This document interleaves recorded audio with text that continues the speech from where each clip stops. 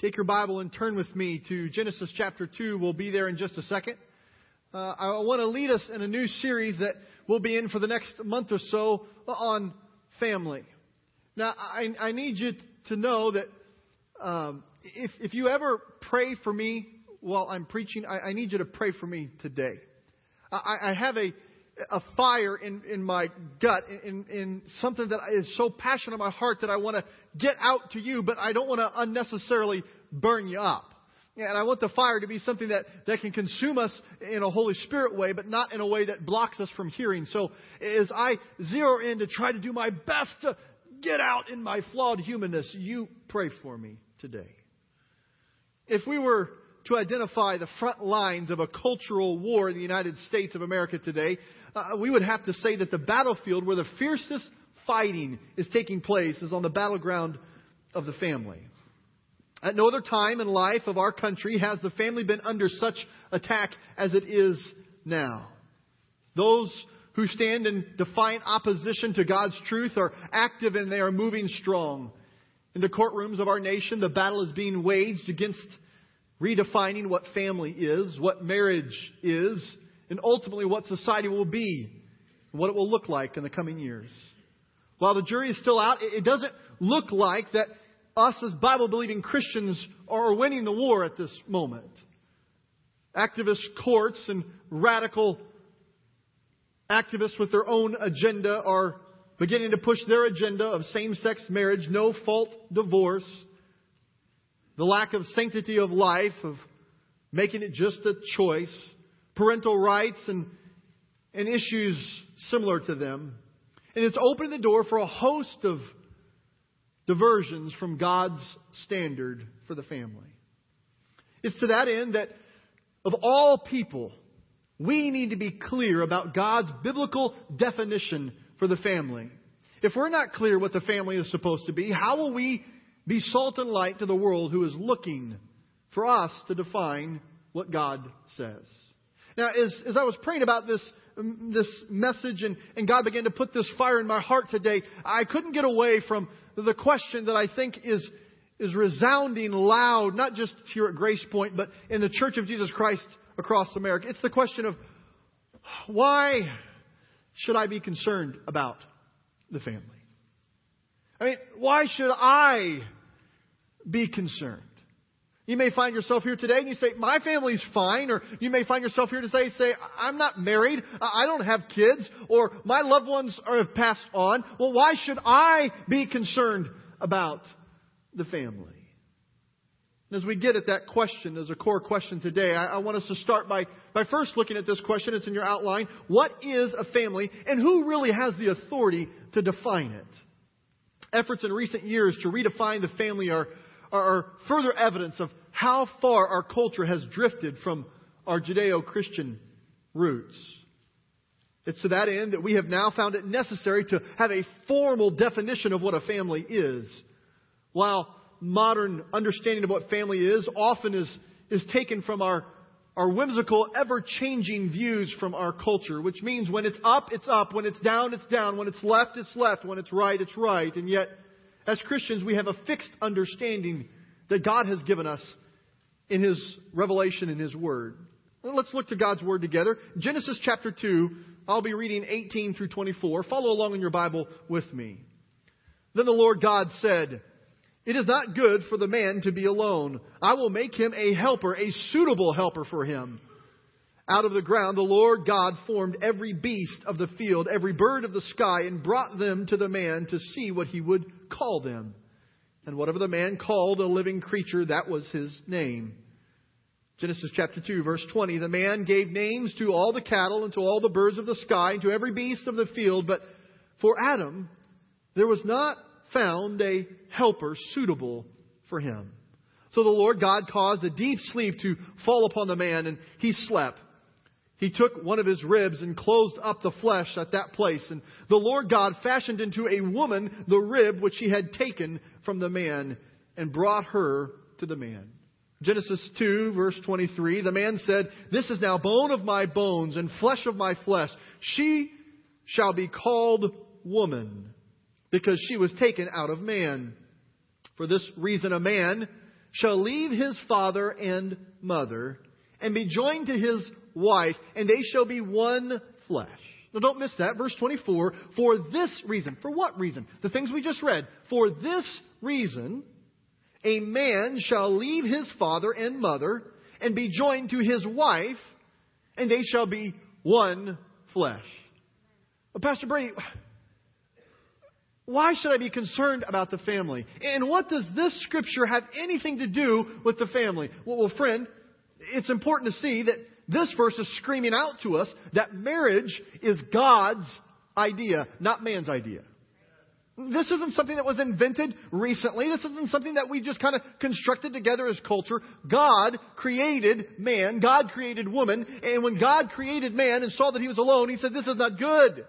There's no suitable companion for him. And so he created Eve. And when he created woman, it's this verse 24 that jumps out at me. For this reason. What reason? God created them. He created them to have a connection and a oneness together. They shall leave their father and mother and be joined to his wife, and they shall become one flesh. Marriage is this uniting of one man and one woman in a covenant of commitment for a lifetime. It's God's unique gift to reveal the union between Christ and his church and to provide for the man and the woman in marriage the framework for intimate companionship. It's worth noting that God gave us this understanding of marriage, this understanding of how he's put man and woman to be together in the context of marriage before the fall, before sin entered into the world. This was established. God created marriage first. I believe this is important because in God's foreknowledge, he knew how far man would sink into his depravity. In other words, God created marriage. So therefore, he is the highest authority to define what marriage is. Look with me at Genesis chapter 1, verse 27 and 28. God created man in his own image. In the image of God, he created him. Male and female, he created them. Genesis 1:28. God blessed them, and God said to them, be fruitful and multiply, and fill the earth and subdue it, and rule over the fish of the sea, and over the birds of the sky, and over every living thing that moves on the earth. In other words, God is saying, kids are a gift to you. They're a blessing to you. I have called you to be fruitful and multiply. And jot this down. God is saying that children are a blessing to marriage. This was God's idea. This isn't some accident. It's not just some accidental byproduct. He said that you are to go and be fruitful and multiply. In the context of marriage, I want to bless you. Psalm 127 verse 3 sings this tune. Behold, children are a gift of the Lord. The fruit of the womb is a reward, not a burden, not some accident, not just some things that happens. It's a gift from the Lord. So children are a gift or a heritage from God and a blessing from his hand. And so parents are to be accountable to him for raising, for shaping, for parenting their children, for a life of service to God and to those around them.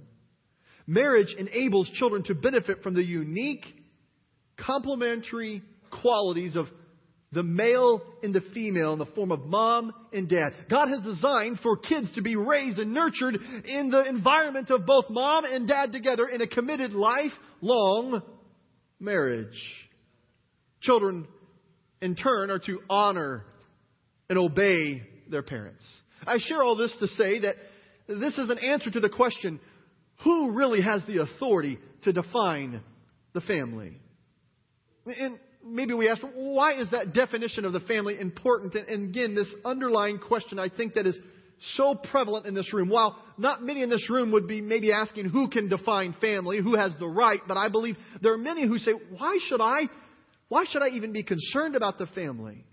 Well, check this out. Marriage is God's idea, God's creation. And children are God's idea, God's creation. Thus, the family is God's idea and God's creation. And when any person or any society feels that they have a better idea for marriage, a better idea for sex, a better idea for raising children, a better idea for family, in essence, they're saying, I know better than God. I know more than God. And yet, for many in our culture, they deny the very existence of God. So when they are appointing themselves the arbitrator of the institution of the family and defining or redefining what it is, defining or redefining what marriage is, defining or redefining what parenting could or should be, when they don't believe in God, they're saying, I am the God of marriage. I am the creator. I am the one who can make this into what it could or should be in their own eyes. But friend, the reality is that God has ordained the family as a foundational institution composed of persons related to one another by marriage, by blood, or adoption. This is God's plan. It's not important that this is what Brady thinks, or this is what the Church of the Nazarene thinks, or this is what Focus on the Family thinks. There's very little, if any, value in that. The value is in what God thinks about His creation. Okay, Brady, so God is the one who defines family. Fine. So what's the big deal? Why should I be concerned about the family? Some people have a different idea of family, and they may even have an inferior or wrong definition of or idea of family. So why should I be concerned about that? Isn't it their right to be wrong? Or maybe there's another thought that screams out that, isn't it really our intolerant or very narrow view of what family is that's the problem in society? Shouldn't we just create a little bit more space and let others have their own say in what this is? Well, as simply and respectfully as I can put it, no. No. This has nothing to do with tolerance. This has nothing to do with people's opinions or people's rights. See, we as humans, we are created by God. We are hardwired by God, our Creator, to fulfill His plan for the family. He designed us to function best, to work in the context of the family that He's created us to be in as a whole. It's a lot like us trying to argue or disagree with a universal law. It's kind of like you arguing with the law of gravity. You may not like gravity. I don't always like gravity. I shared with you a couple of weeks or a month ago about me riding my bike and doing a dumb thing and clipping into pedals and falling over because I was attached to my bike when I slowed down. I don't like gravity. I fell flat on my side. It was embarrassing. It hurt. Gravity can be annoying. Gravity can take a toll on you. Gravity can be deadly. Whether you agree with gravity or not, it doesn't affect gravity. You may convince others that you have a better idea or definition for gravity. You may be able to convince others that you have a better way for gravity to work. But friend, your ideas, your thoughts, no matter how many people you convince, will do nothing to affect the law of gravity. You either can work with the law of gravity or you can ignore the law of gravity or try to redefine it, and you will pay a hefty price. It's as silly or absurd as if saying, you know what? I know that gravity supposedly says that if you drop something, it's going to fall. It's going to come down. But I don't like this. That's narrow-minded. I don't think everything should fall. In fact, if you want things to fall, that's fine. But I don't really want this to fall. So I'm just going to not let it fall. And then it doesn't matter what I think. It falls and it has consequences. Well, that's just how it is. But maybe if I just kind of defy it, I mean, that's kind of going down with it. But if I just go against it and I just try to, it still didn't work. Well, but that's for certain things.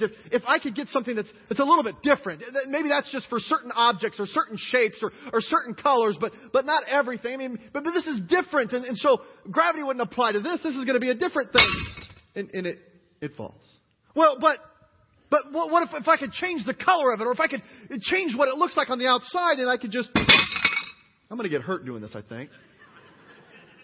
I need someone to ask. I don't know, Ron. The pastors have workman's comp. I don't know if this is going to be an okay thing if I get hurt here. But I mean, this is a trite and kind of silly or almost dumb. It's going to fall. Well, I don't want it to. It doesn't matter. Friend, God is the creator of marriage. He's the creator of children. He's the creator of the family. And so it doesn't matter what you think or what you want it to be. It's only going to work the way God has orchestrated or created it to be. The problem is that it's not just objects that we take, but then we take the idea of a family and we begin to say, well, I don't know that it always has to be that way. And we've been trying to do experiments with things and we pay a huge price for trying to ignore the laws that God has set into being. Oh, Brady. You bust plates, you bust glasses, you throw a picture of a family in the... Who says the family's really broken? I mean, what evidence... Why should I be concerned about the family? Who says the family is really broken? The modern family is so different than it has been in years past. The family today is very different than the families that were 50 years ago. But who's to say all that change is bad? Who's to say that change is bad? And in essence, it's looking at the modern family, asking these questions. Is it a progressive evolution? Is that what the modern family is? Or is it a regressive erosion? Jot that down. Is it a progressive evolution getting better and better? Or is it something going backwards, regressive erosion taking place? Is the modern family an improvement or a detriment? Now, don't misunderstand me. I'm not trying to suggest that it's the things of yesteryear, it's the things of the good old days that are always good. I'm not trying to say that just because the family has changed over the decades that those changes are what's bad. You know what? There's some things of a few decades ago that statistics tell us that there's been some change, and it's been for the good. It wasn't too many decades ago that a real strong vein of prejudice was evident in many, many families.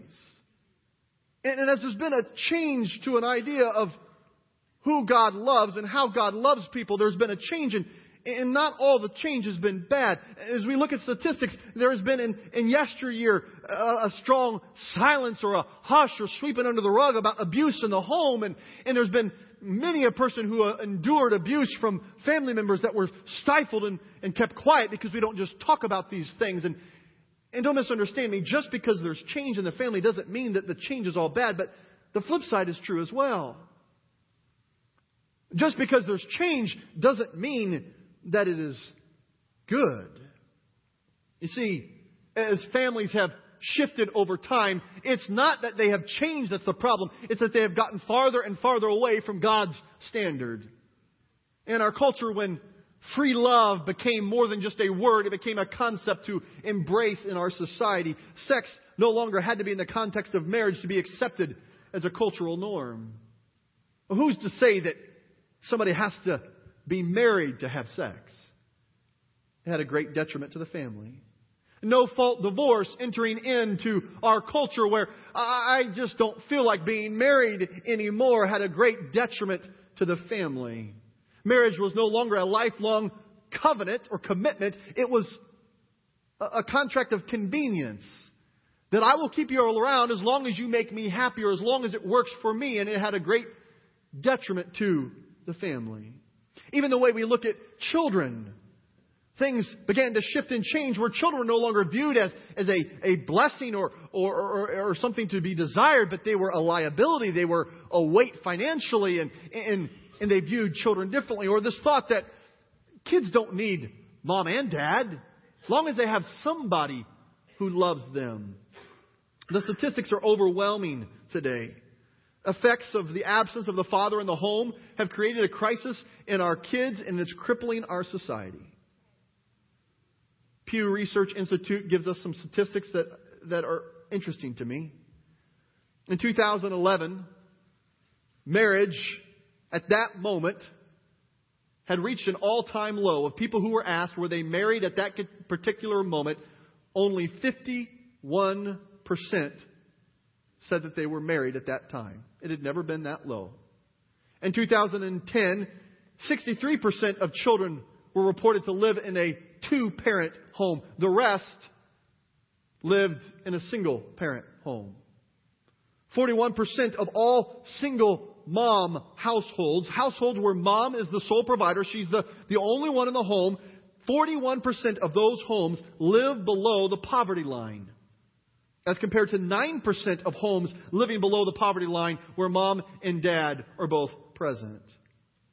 In 2013, 40.5% of all the babies who were born out of wedlock. In 2013, 7 out of 10 Colorado inmates had never at any point in their life had their natural father living with them. Now, this one's interesting to me. As they begin to try to trace what is the common thing between the people in the Colorado inmate system, the prison system. It wasn't race. It wasn't education. It wasn't income level that helped connect the dots that was a common thing in each of the inmates. The greatest unifying factor of those who were incarcerated in the Colorado prison system, 7 out of 10 of them had never, ever had their natural father live with them. Friends, the attack on the family, fracturing the family, has had a drastic impact on our society. Well, why don't people talk about this as much? It's not politically correct. See, the culture tells us that every lifestyle is to be supported and viewed as equivalent, as equal to one another. In their eyes, it's just like ketchup or mustard. Pick which one you want. There's no right or wrong, or one's more effective or better. It's just whichever you want. Now, I'm not making light of these statistics. I'm not trying to cause you to have undue guilt. I'm not trying to cause you to feel any kind of shame. I'm just telling you that the statistics tell us there's a problem in the family. It's the same thing that the Romans did in their time before the collapse of their empire. Men with great white beards began to wax eloquently and talk about all kinds of things. Talking about how nothing was absolutely right or nothing was absolutely wrong, and began to create windows for this relativism. And it led to the collapse of their society. Friend, if anyone is telling you today that the family unit is moving upward in this cultural crisis we have, I would question, are they really assessing and observing the things around them, or are they pushing their own agenda? Now, I don't share all of this today to give you some kind of sociological lecture. While the research is true and it supports that there's a problem, I want to say that is not the primary reason why you should care about the family. Why should I care about the family? Not just because science tells us it causes tremendous problems in our culture. The reason we need to be concerned about the family is because there's an absence of a standard. It's an absence of God's standard. Now, I've got some people who are going to help me. If my friends would come on up here. Trust me, I'm not going to throw glasses or plates at you or anything like that. And as my friends come on up. Don't be afraid. We got everybody okay. I have a simple mind, and sometimes simple things help me. And if you have a complex mind, just take a nap. And the rest of us who are simple, this would be helpful. Come on up here. Those of you who are going to help me with God's standard. You look godly. Very good. Come on over here. Oh, changing places. Here we go. And this rope, I want it to represent God's standard, His plan.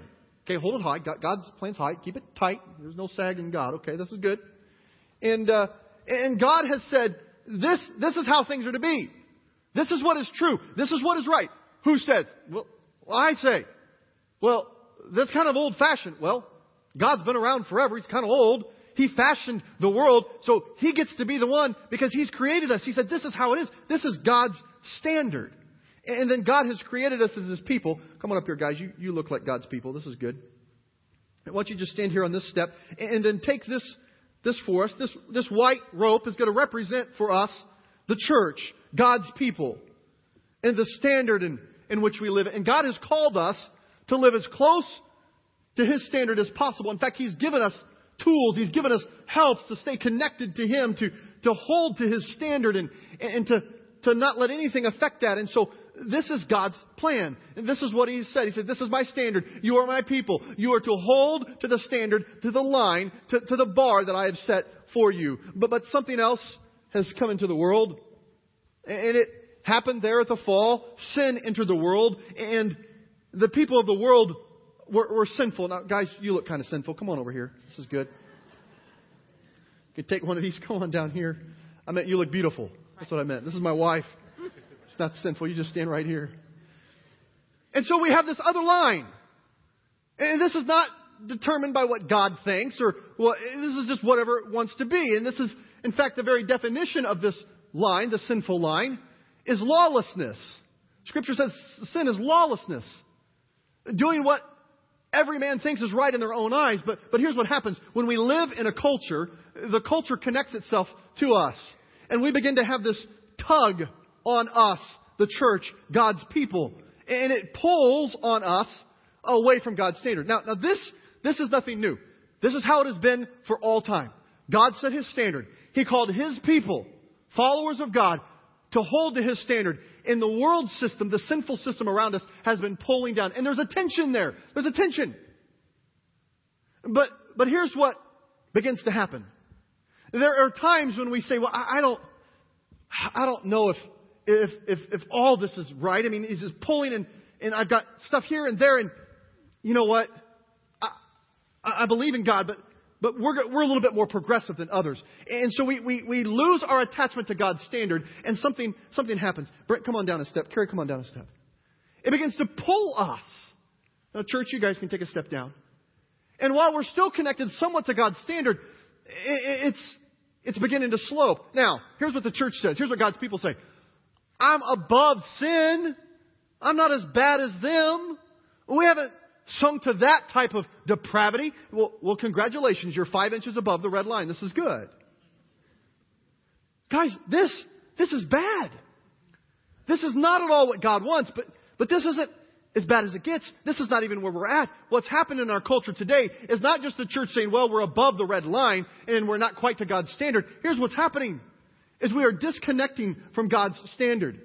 And we find a picture more like this, where we say we know where God's at, but we're more tied to the line of sin, to the line of the world, and we begin to see this distance farther and farther.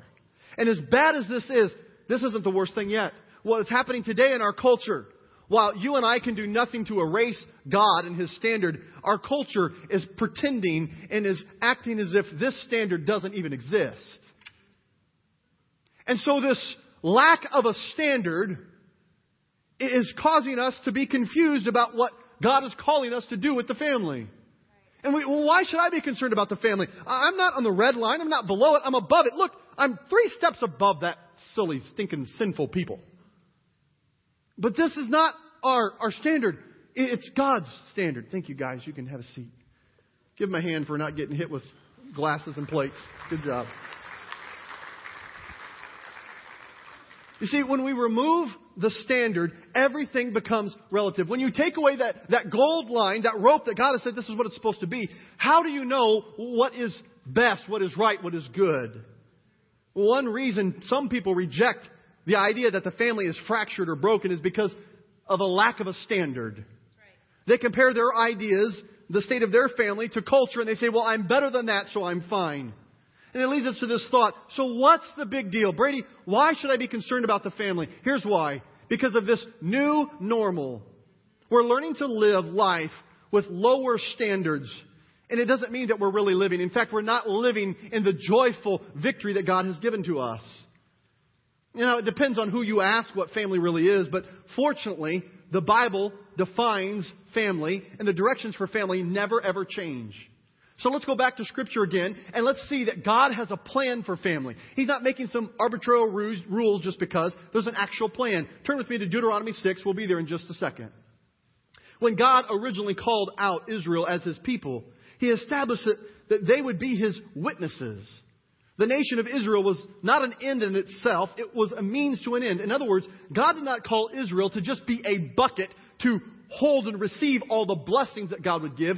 God called them to be more of a conduit to receive His blessings, yes, but to administer, to give them, to transport them to the rest of the world. Israel was to communicate the truth about God to the world. You see, this is not some thought of a irrelevant argument of semantics of, well, you say this and I say that, but it's really the same thing. No, this is important because God's plan for the family is rooted in God's plan for the world. The message of God is wrapped up in the family. Deuteronomy chapter 6 verse 4 says this. Hear, O Israel, the Lord is our God, the Lord is one. You shall love the Lord your God with all your heart, with all your soul, with all of your might. Now look at verse 6. These words which I am commanding you today shall be on your heart. Verse 7. You shall teach them diligently to your sons and daughters. You shall talk over them when you sit in your house and when you walk by the way, when you lie down, when you rise up. You shall bind them as signs on your hand, and they shall be as frontals on your forehead. You shall write them on the doorposts of your house and on your gates. Well, what does this mean? In essence, this was the standard. This was the go-to message for God's people. The great statement was that there is only one God. There's none above Him. He is the Creator. He is the source of life. He is the one who sets the standard. The mechanics for passing this standard on were found in verse 6. There's a personal commitment. These words which I'm commanding you today shall be on your heart. It's not outsourced to someone else. It goes right to mom. It goes right to dad. It should be on your heart. There is this personal commitment to this commandment. And yet it goes on. There's a second step in verse 7 and 9. It's a parental communication call. You shall teach them diligently to your sons and daughters. You shall talk over them when you sit in your house and when you walk by the way and when you lie down, when you rise up. You shall bind them as signs on your hand, and they shall be as frontals on your forehead. You shall write them on doorposts and of your house and on your gates. That's God's plan for passing on the faith and passing on the truth about Himself from parent to child. And when the child grows and becomes mature, and when they now become the parent, they pass it on to their children, and so on and so on. God's plan was to communicate through speech. What you say should speak about God to your family. And the symbols, the things that you adorn yourself with, it should be on you. It should be what you wear. You are clothed in the truth of God. And then in the surroundings. In other words, the children were to see God's Word throughout the houses of their parents, even in their absence. They were to see it symbolized in what their parents wore. They were to hear it when their parents opened their mouth. The law of God was to be passed on so that godliness and righteousness could move from one generation to the next. So God cares about the family. Why? Because He created the family. God cares about fractured families. Why? Because the family was a part of His plan to pass on the faith, the truth about who He is. Now, it's not surprising to me that our world is so numb, so indifferent to the crisis of the family. It's not because they're so ignorant. It's not because, I think for many, not all, but for many, it's not because they're so dead set against it. It's because they are lulled into this false sense of truth from Satan. And Satan's attack has been going after God's plan from the very beginning of time.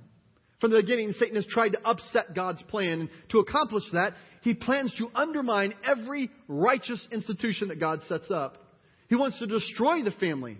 Because by disrupting it, removing children, creating fractures in the family, brings chaos to God's delivery system of faith. He uses divorces. He uses adulteries, fornication, selfishness, pride, apathy, whatever else he can to drive wedges between the family so it cannot do what God intends it to do. Make no mistake, Satan is attacking the sanctity of marriage. Why should I be concerned about the family? There is a very real attack. Listen to God's definition of marriage again and see if it squares with what you hear from our culture. Marriage is the uniting of one man and one woman in a covenant commitment for a lifetime. God's unique gift to reveal the union between Christ and His church, to provide for the man and woman in marriage the framework for intimate companionship. That didn't sound anything like the idea of marriage we find. But why should I be concerned about the family? Well, Hebrews 13:4 says, marriage must be respected by all, and the marriage bed kept undefiled, because God will judge immoral people and adulterers. God cares. That's why. Right. Satan is working in our world today, attacking the very definition, the very sanctity of marriage. But he doesn't stop there. It's not a one frontal attack. He's going every direction he can. He's attacking the high calling of parenting. In an ever-increasing attack on the responsibilities, on the rights, on the privileges, on the duties of parents, to be the primary caregiver, the primary provider, the primary educator, the primary disciplinarian of their child. It's no accident that the world is going against every single one of those categories. Satan is attacking this idea that it is mom and dad's call to be the parent of their child. Satan would love to see parents outsource their God-given role to schools. Now hear me. I'm not saying schools are all evil. I'm not saying the public school system is to blame for this breakdown of the family. In our household, I believe in being salt and light in the public schools. The other half of my ministry partner is called into the public school system. But the problem is when we begin to accept as God's people that it's their job to train up our kids. It's their job to educate our kids on what is right and wrong. When we outsource it, we're just waiting for a crisis. When we outsource it to government, when we outsource it to anyone or anything other than God's standard. Oh, who says? God's standard says this is what a family is. This is what a mom and dad are to do. This is how a parent is to respond, how a child is to respond. God has called us to honor our mother and father, and Satan is attacking the high calling of honoring your father and your mother. When we think about this verse, kids, we often think about you. Parents, if you've not learned this verse yet in Ephesians, children, obey your parents, for this is good, for this is right in the Lord. Memorize it. I heard it over and over and over. But I want to challenge us today. This is good and godly instruction for children of a young age. But the way my logic works, the way I do my math, everybody in here is a child of somebody. Now, your parents may have passed on, but you're a child of somebody. Your parents may not have stayed together, but you're a child of somebody. Your parents may or may not have been a godly example, but you're a child of somebody. And friends, part of parenting is honoring, respecting our parents. We're going to talk over the next couple of weeks of how do we honor and respect our parents that are gone? How do we honor and respect our parents who are godless? How do we honor and respect our parents who are godly? What does that look like? Satan is attacking the high calling of honoring our father and our mother. And finally, Satan's attacking the ordained gift of the family by dividing us. Whether it be by divorce, whether it be by the pursuit of materialism that everybody's going their own way to achieve and gain more. Whether it's this idol of experiences. I got to be on 17 ball teams and every club that can be. And I'm going to do every extracurricular activity. Or I'm going to do every extra assignment at work. Or I'm going to achieve every level of homemaking possible. We are divided by the constant busyness. Satan is attacking the God-ordained gift of family by getting us to be isolated in that division. Now, where God has given us the gift of family, where we should support one another, we stand in the same house. We are geographically close, but we are miles apart emotionally. We are miles apart spiritually. And what God has intended to be a strength for us, a safe haven, a sanctuary for us, has become a place of isolation. Satan is attacking the God-ordained gift of family by outsourcing dad's role, mom's role, and the child's role. Well, Brady, I'm so glad I came to church. I'm thoroughly depressed. Are we too far gone? Friend, I suggest to you today, we cannot escape our culture, but we don't have to be shaped by it. Over the next couple of weeks, we're going to take this month of November and we're going to be looking at how God is calling us to look within first before we start pointing fingers and yelling in a megaphone at everybody else. See, God wants to do something in us, and we're going to look at what God's plan is for marriage. Great. I'm not married. What good is this going to be for me? Hey, why should you be concerned about marriage? Why should you be concerned about family? Because God is concerned about family. God is concerned about marriage. And we're going to talk about what that looks like for those of us who sometimes feel on the outside of this thing of family or marriage. You are actually brought into this, and we're going to see what God has to say about that. Also, God, He specializes in making something beautiful out of things that are broken. We're going to be pulling things out of this trash can that our world has smashed to pieces, and we're going to begin to put back together the pieces of the family that God wants to make beautiful things out of. God can bring beauty out of ashes, and we're going to find the hope in that over the next few weeks.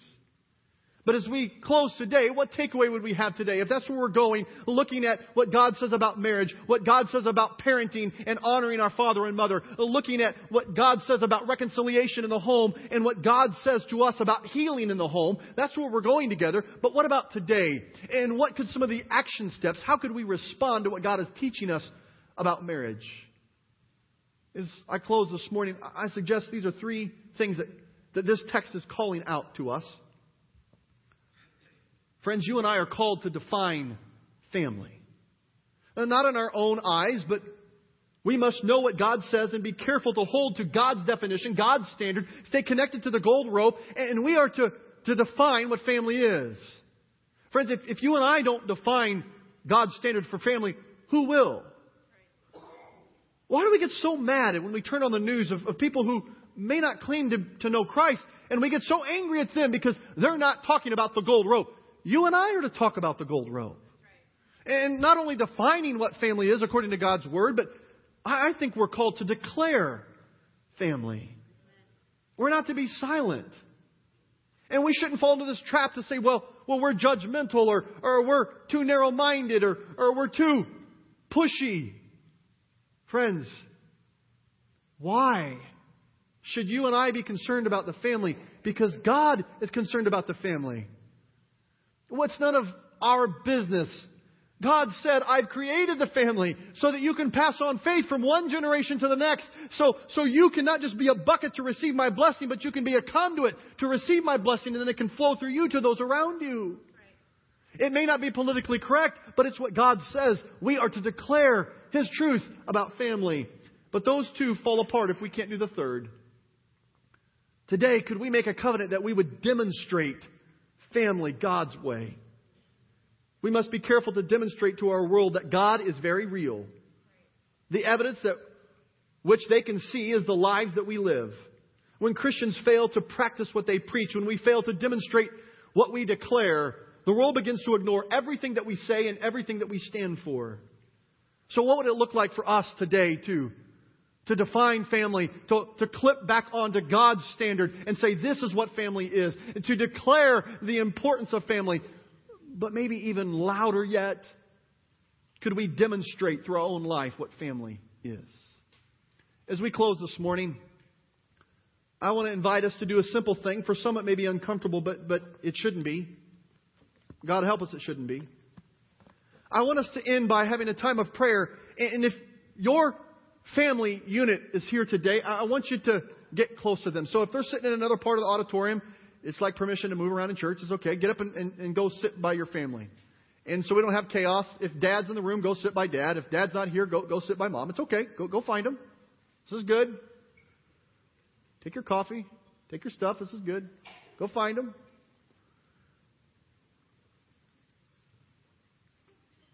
And in a minute, if Dad's in the room, I want Dad to take the lead. Dad, I want you to begin to lead in prayer for you and your family in just a minute. If Dad's not here, Mom, I want you to take the lead. Now as soon as we do this, I acknowledge, here's what happens for some of us. I'm not trying to make light of this. It's a very real thing. Some of us get very uncomfortable. Because for whatever reason, our family is not in the room. Maybe they're just out of town. But for some of us, it's a representation of great heartache.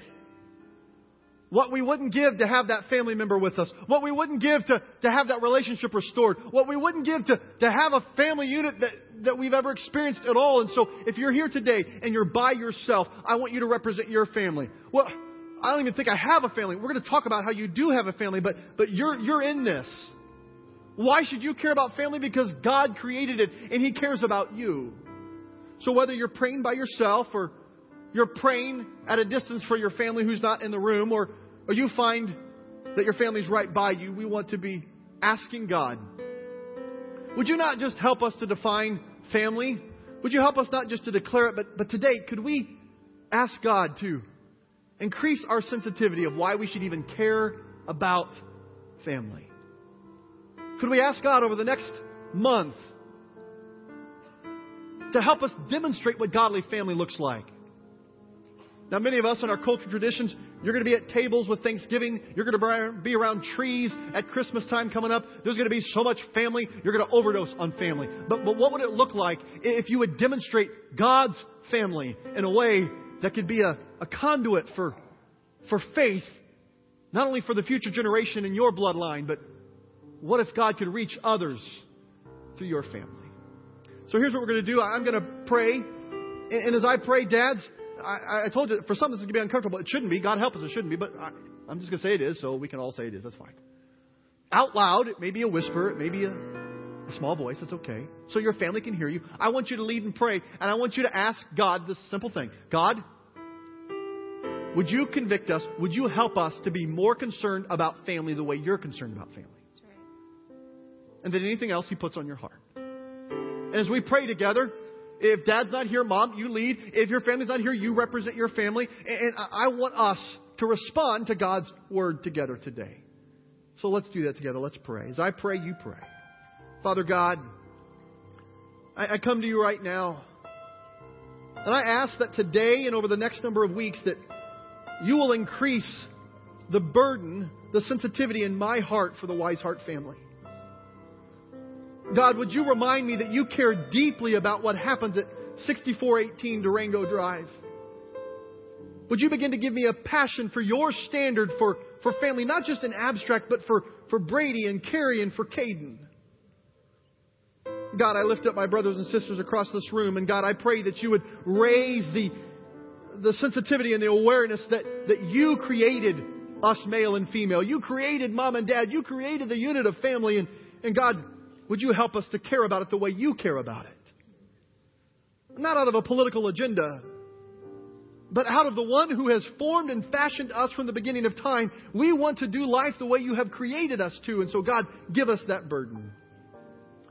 And Lord, in closing, we give you permission right now, whether we feel like our family is fractured or not, whether we feel like this is something we want to hear about or not, we give you permission. If there's anything in our life, in our family, that you want to address, we say right now, we want to be obedient.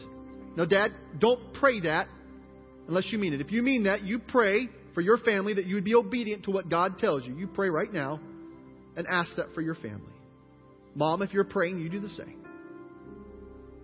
Father God, I thank you for the truth of your word you've given to us today.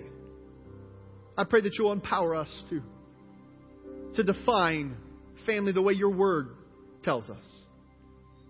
God, could we declare it and stop being bashful and shy about declaring your truth? And Lord, would you allow our demonstration of family to speak louder than the words that we say? We pray these things in the precious name of Jesus Christ. Amen and amen. Friends, I want to thank you for your attention today.